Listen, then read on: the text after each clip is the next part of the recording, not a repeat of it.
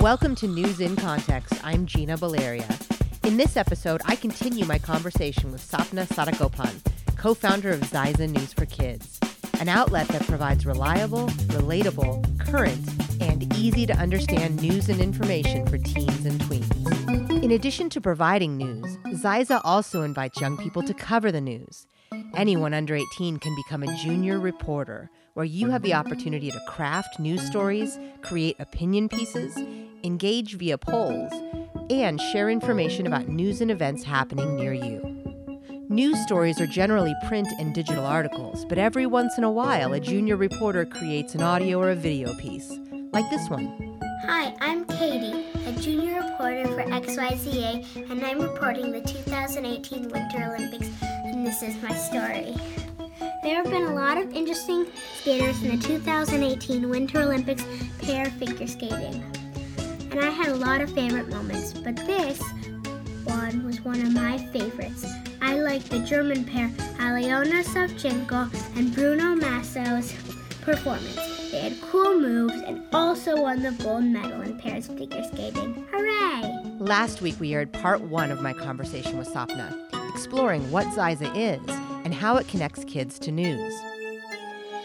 In this episode, part 2, we will explore how kids, parents, and teachers think about news, how parents and teachers can connect kids with news, and how Zyza navigates news stories and contributes to media literacy and curiosity. So excited to continue my conversation with you. Tell me a little bit about Zyza. The idea is to bring news to kids who are in elementary and middle school, older elementary and middle schools. We call them tweens and teens, but essentially those who are starting to kind of be more aware of what's happening around them and asking questions, and provide a way for families to actually thoughtfully discuss news in a way that's relatable to kids, and it makes sense. It's not quite out there. So where did the name Zyza come from? It's two different weird stories. I had my kid, or I was pregnant with my first, and me and my husband had to bring names to the table. And he came up with this whole idea of this is like a complicated name. It's called Zyza. It's basically in an infinite loop of whatever. Like, he just came up with this whole thing. And I was like, what? That's not even a name. It's XYZA. And his whole thing was like, it was supposed to be a joke, but he was really committed to the name. And we did not name our daughter that. But when we were thinking about what's the best name for the company, Zyza stood out because it's essentially the last 3 letters of the alphabet and the first, so it's kind of this loop. And our whole goal was we're looping together the world of news for this audience. So it's XYZ. I mean, people pronounce it as XYZA, but it's always been Zyza to us. And that was essentially, the origin of the name. So it's essentially looping the world of news for kids. Yeah. Your audience is kids. Uh-huh. And yet there is that inevitable interaction and engagement with the parents, with the teachers, and with international audiences who have perhaps different expectations of what news should be. Mm-hmm. So I'm curious, how does Zyza navigate? And I want to bring in also, earlier in our conversation, you mentioned that there are some parents who really are hungry for this opportunity. Yeah. And some parents are like, oh, no, my child shouldn't be exposed to that just yet. I know a lot of people like that as well. Yeah. So you've got all of those factors swirling. Mm-hmm. How do you navigate all of those various factors when you are presenting content that kids are accessing? Yeah, I think for us, in a very complicated way, I think that would be the simple answer. But what we always kind of focused on was, yes, we're talking about news with kids, but we are parents. I mean, between the two of us, we have 5 kids, so we're definitely kind of in the zone of understanding how parents think about things. So one of the things that we've always done is when people sign up at Zyza, we send out these weekly emails to parents. And the whole idea is, and we have this thing called, which we just shifted, I think we now call it Debatable. We had this whole series called the Dinner Table Conversations. And I know my co-founder always talks about, oh, really? Does dinner happen the way we all imagine it to be, where everybody's sitting joyfully at a table and eating at the same time? No, it's all chaos. I mean, it's always some version of chaos. You're probably in the car, like eating burgers. But the whole idea is, we want to provide parents with interesting, thoughtful ways to talk about the news with their kids. So when we talk about, what is it about superheroes that you should think about, or like when we are asking question about technology and how it has evolved, our actual goal is not necessarily, I mean, it is to create thinking in kids where they can understand many things, but it's actually to spark conversations. So whether it's a teacher or like a parent, we want to actually have them share their perspectives and say, especially I know Olympics is coming up this year, so we would love for parents to share, like, which Olympics do you remember the most, and which was your big aha moment when it came to sports. And our goal is always to spark those conversations, to say that it's okay, because we as parents are navigating and learning news as well. News is one of those things where like everybody's learning still, and it's really great because you don't have, it's not like don't cross the road without looking. News is something where parents are learning too. So we want to provide this kind of environment where parents are connecting. They're not necessarily subscribing to Zyza and saying, okay, you're done, that's it, my hands are off. So our weekly emails, for example, to parents essentially says, hey, these are the news topics we talked about today. Here's a fun discussion you can have with your kids. And the same thing to teachers as well, because we want them to essentially use things like trivia and discussions to actually have conversations about what's happening in the news. So the way we keep them connected is, while we're doing all this, trying to really kind of engage kids with the news. It's like the three circles: parents and teachers and kids. We want them all to be connected. So we have these weekly emails that go out that is essentially sharing with parents ways that they could talk to their kids about the news, because news is not a hands-off service that you just subscribe to. We're all following news ourselves. And if kids are going to talk about it in the car or hear about it in like the playground and come back and ask you questions, we would love for there to be an active conversation about it. So that's something that we've always focused on. It's definitely intensive as a company to be doing that much, where we're also talking to parents and to teachers and to kids. But if it's news, I think it's necessary to treat it that way. It's not necessarily like a multiplication fact for school. It's the news. I mean, it's affecting all of us on a daily basis. So we want to kind of spark those conversations. So the way we do it is we have these parent emails that go out. We have these teacher emails that go out that essentially tells them, this is what we covered this week. Here's a way you can talk about it. Here's a fun debate you can do. When we share news stories with kids, we always say, like, how about you challenge your parents? How many of these do they know? And just to kind of have those conversations about news is valuable, and I think we should do it. Has there been a situation that you're willing to share where a parent or a teacher sort of pushed back or wasn't thrilled or wasn't comfortable with what content was coming out? Surprisingly, not as much as one would expect. And I think if it has happened, it's about a topic. I mean, to be honest, we are a news source for kids, and there is only so much we can cover. Given that print is like a limited space, given that, we're kind of a small team, if the expectation is that we cover every single thing that's happening out there, that is probably not going to necessarily happen. And it especially happens when there are kind of, tragic news, there's some kind of a killing or like violence and so forth. We do not shy away from it. But what we also don't do is cover every single one of them, because for us, it's what is this telling us about the world? Like, people came together to help, or people, these were the next steps taken. And so I think if the expectation is that, as a parent, we follow so much and we have this unending stream of news on Facebook and so forth, the expectation that we are able to cover everything is something that we cannot necessarily, live up to. And so sometimes that's been kind of like, and frankly, not as much. It's not necessarily about the news stories itself. It's like, oh, how come you guys didn't talk about something that was happening in another country? And I think world news is something we definitely keep our eyes on, because our goal is to share what's happening around the world as well. But it's just not, if we're a giant company, sure, but we're not at this point where we can cover every topic of interest, every news story of interest. So that has been kind of the pushback, not necessarily on how we talk about it, because I think actually providing various sides of the story is something that we believe in, and that is actually kind of something that is appreciated by parents and teachers as well, because this is not a particularly leaning kind of a topic, but it's essentially, hey, there are many sides to the story. So that part has been,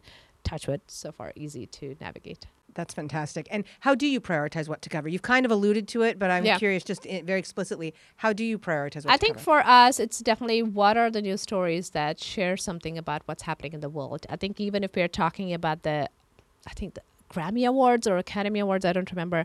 The whole idea, like they're shifting things. It's going to be a vegetarian meal. Like, what is with that? And so the idea is it shouldn't be news for news' sake. It should be something that is a step above, that actually shares a little bit more about how the world works. I mean, for us to be able to talk about, I think, even the coronavirus, which is obviously kind of the big discussion at this point. One of the things that we'll be talking about is the whole idea of washing our hands. Where did that come from? Like, what is the idea behind that? So we don't necessarily just talk about news.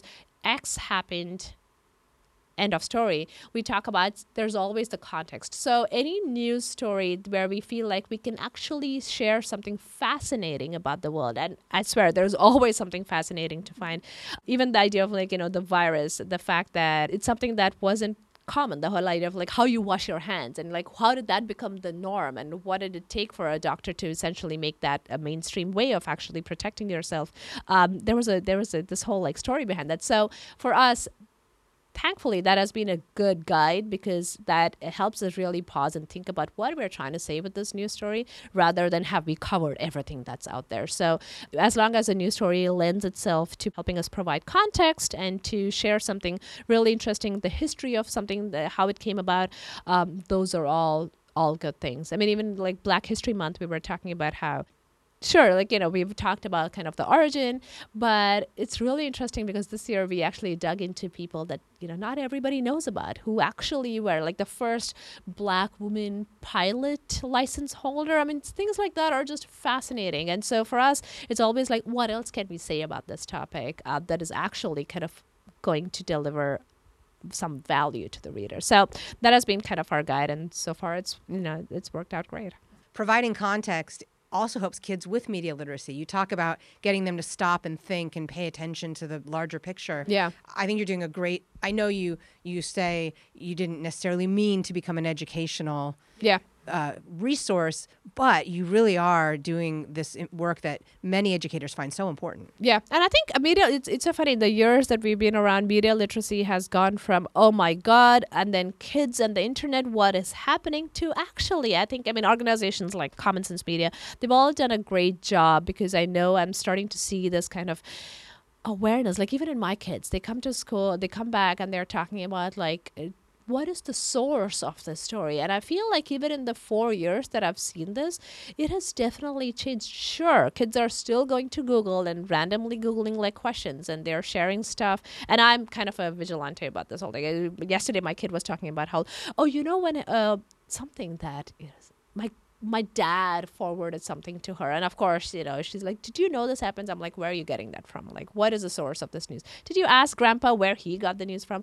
But that's me, right? That's how I'm, where I don't expect, that conversation to happen everywhere. But I'm really heartened to see, whether it's a school or a classroom, the whole idea of bullying online, don't post and do not share your name. And so there's definitely this awareness. I mean, it's easy to think it's all terrible and awful, but if you see steps being taken there, and the fact that your kid is coming back from school and talking about how to be a smart, internet user, even a little bit is good. It's still a right step. So I'm glad there are kind of organizations talking about it, and there's more awareness towards it. The idea that, you shouldn't just be reading something off without thinking about it is growing, and that's good for us. But yes, we definitely are in the middle of that whole media literacy. What is news? How should you think about it? And so we're glad when there's awareness towards that. We're talking with Sapna Sadagopan, co-founder of Zyza News for Kids. This is part 2 of my interview with Sapna. Hear part 1 at newsincontext.net. How many times do you print? Once a week, once a month? The web, or I guess online, there's a news story updated every day. But the print itself is a monthly. It's an 8-page monthly newspaper that gets shipped out. And I get to see the first version every time. So I'm always excited. Every time the smell of newspapers is always good. But that is a monthly newspaper. I should have asked you, you mentioned the Warriors and some other opportunities that kids got earlier. Were there any questions that were asked that perhaps an adult reporter might be remiss in asking or might fail to ask that a kid did? I think, to be honest, kids can get away with asking things. I feel especially when we had Mark Leno, and he was fabulous about answering the questions, and I think he did really great job of like taking it and essentially when I think at that time some of the questions were like I think it was teachers and teachers pay, and so there were kids who were asking about like my teachers are like struggling, and like what are you doing about teachers pay. And I love that he was thoughtful about it, and like what he can enable and what is sometimes like a bigger question and a discussion for people to have or administrators to have.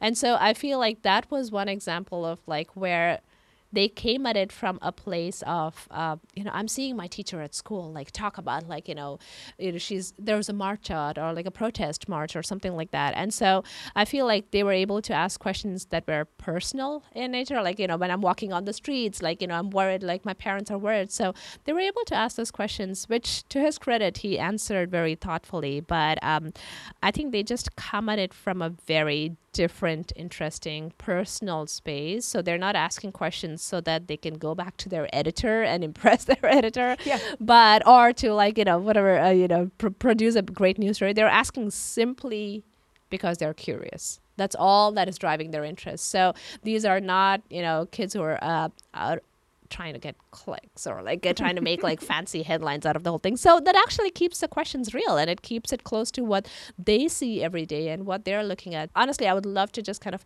keep growing that, because I feel like there is this gap when it comes to news, and somehow when they get into high school and college, we expect them to come with it with absolute knowledge about news and how to go. How could we do that if we are not really sharing news with them when they're younger? Like, how do we expect them to magically know how to navigate things at 17, which is when they're actually in high school newspapers? They're working on their high school, school newspapers.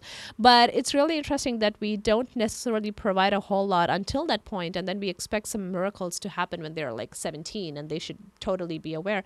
No, it could start younger. I mean, the idea, again, going back to your point, when people are pushing back against, I don't think my kids are ready for news. We always do this.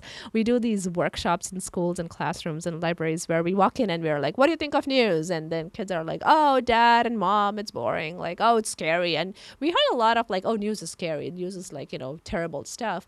And then we have this whole presentation where we're talking about like NASA and like, do you know Tesla went into space? Like all these, really interesting things, which always gets these oohs and ahs and like, and we make a fun trivia game of it.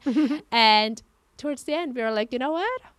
You actually connected with the news. Like that entire hour, you were part of like learning about the news. It wasn't necessarily moms and dad stuff. It was actually you were connecting to the news because it's sports and it's science and technology. So our goal is to prove, I guess, it's kind of like this weird ambitious goal that when you say that kids are not ready for news, we're just saying they're not ready for like fascinating things around the world, and that's not true. They love to learn about what's happening. They're always curious about things, and the fact that we are able to talk to them about it, we're just lucky, I guess. Yeah. I have nieces and nephews from 21 down to 6, and the younger ones, news is scary for them. Like they'll come in, Auntie Gina, are we all going to die from coronavirus? Right. I love the way you're like, hey, let's talk about that with regard to washing hands. Yeah, I mean, isn't it fascinating? I mean, if you really dig into so many of these things, just the way things come about, it's easy to forget that context. And I feel like even when we were talking about something as serious like as the Flint water crisis, which was one of the first big, stories that we shared. This was obviously years ago.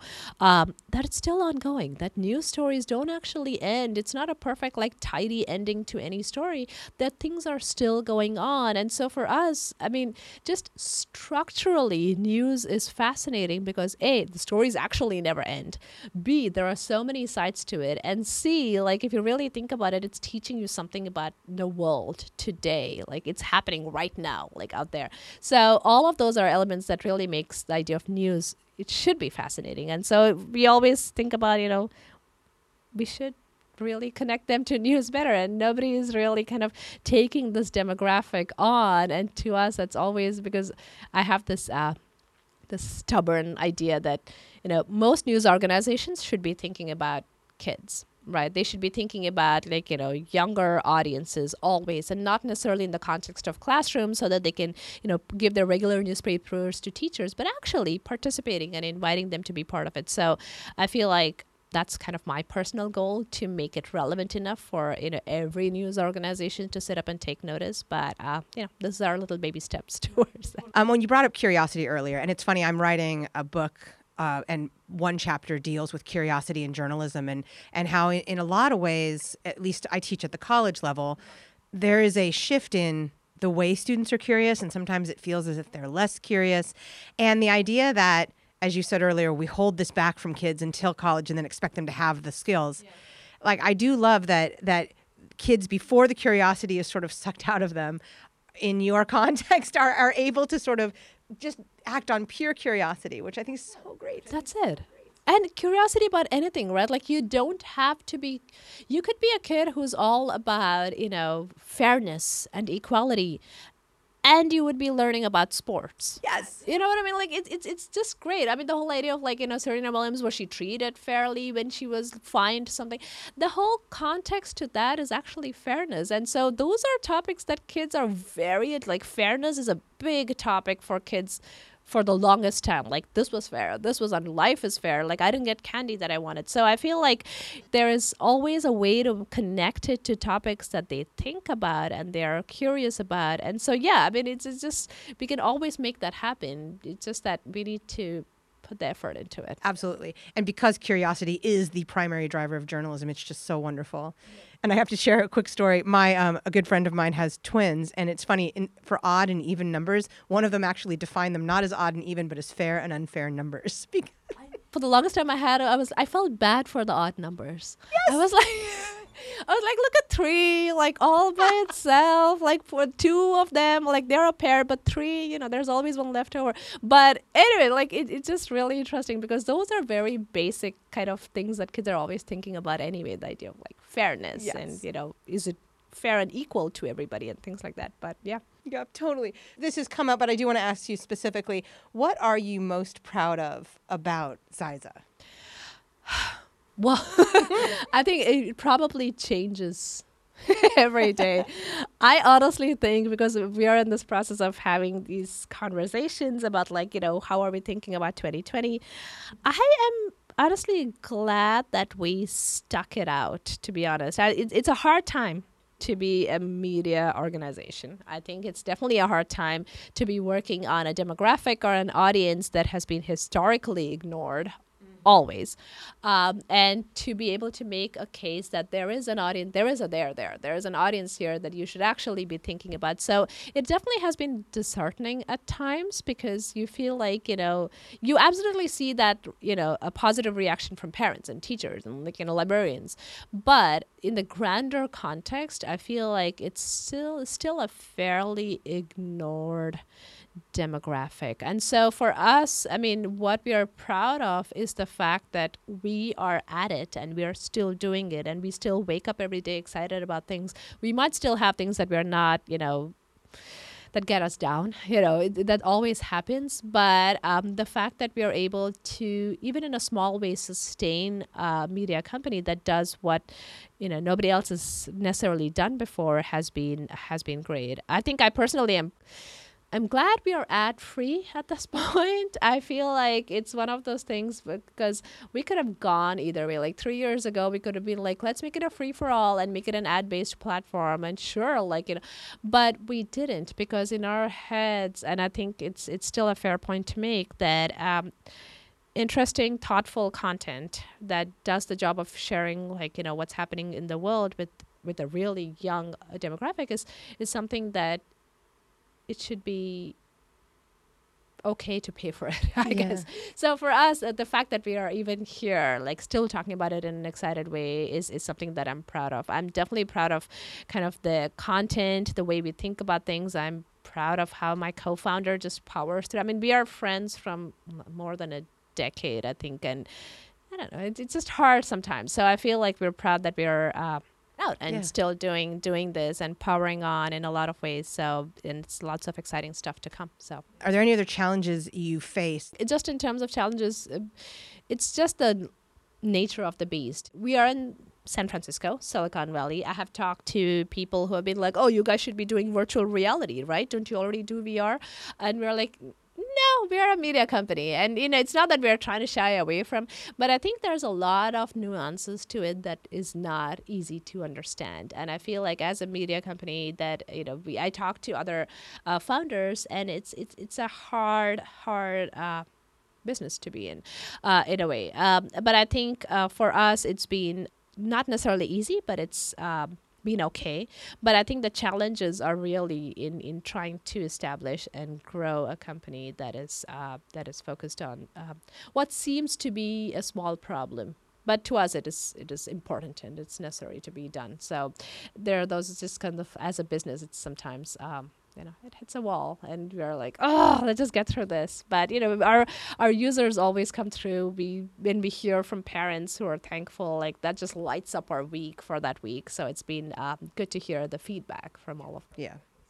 And it's true. It is a large problem, and because maybe funders don't see it that way. Yeah, exactly. And, for where they are and what the space is, it kind of can seem that way. But I just wish it wasn't so hard to make this case, but it is. Yes, I totally understand what you're saying. Where would you like to take Zyza from here? What do you still want to achieve? I think ultimately for Zyza, our goal is to create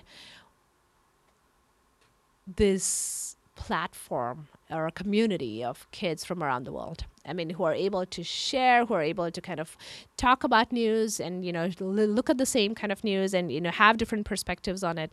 Because ultimately, we are serving to educate or inform a market that is still young and thoughtful and curious. And so our goal is to essentially, if by the time a kid is 17, the kid is thinking about news and thoughtful, is able to critically think about news, that to us is a win. And so as a company, the bigger goal is, right now we are what we are, we are print and web and all of that. But ultimately the goal is to create this essentially a platform of young people around the world who are talking about the news and sharing perspectives of the news and thoughtfully understanding the news. And so I think that is one of the kind of the underrated parts of talking to this community, which is we just think of news as news. News for adults is different from news for kids. And I think I couldn't stress on it enough. And so being able to kind of deliver a good experience for them so that they're thoughtful about news, to us is a win. And so just as an organization, being able to create a really large platform to do that would be our goal. If a young person wants to become a Zyza junior reporter or engage with your content, what should they do? Just as a junior reporter, any kid can go to zyzanews.com/junior reporter and sign up. And we're able to essentially share opportunities, share other voices to kids who are signed up. Is that teachers. Just in the Bay Area, or can kids across the country? No, we actually have, it's so funny because we are Bay Area. And I know when we started off, our kind of base was definitely San Francisco Bay Area. But right now, we are actually in 35 states in the U.S. We have users in Canada. And I swear, it's not because we are a large company with a huge marketing budget. It just seems so organic. We have users in Taiwan and Hong Kong and Singapore, which has been really interesting. But I can see that because they're looking for interesting resources in English, and so there's definitely a value that we are bringing to some of definitely the schools there. We are local. The opportunities have so far been local, and I would love to kind of find ways to expand this, where a kid in New York can go to something that is happening in New York. But we're still small, so yeah, still growing. That is fantastic. Thank you so much. Thank you. That was great. That was super fun. You have been listening to News in Context. To find out more about Zyza News for Kids, well, I'll let Zyza junior reporter Chloe tell you. Hey guys, I love being junior reporter for Zyza. If you want to join the team, you can email editor@zyzanews.com. Anyone can join the team, and you don't have to be a writer. You can take pictures, record a video, or record something like what I'm doing right now. You can hear part 1 of my interview with Sapna at newsincontext.net. Music in this episode includes Spring Fling by Track Tribe and The Heist by Silent Partner. In addition to hearing News in Context every Friday at 8:30 a.m. and 6:30 p.m. on KSFP 102.5 in San Francisco, you can hear it on Spotify, Stitcher, Apple Podcasts, Podbean, YouTube, and PRX. We're also on Twitter at NewsInContextSF, and you can find links to all of that at newsincontext.net. I'm Gina Valeria. Thank you for listening.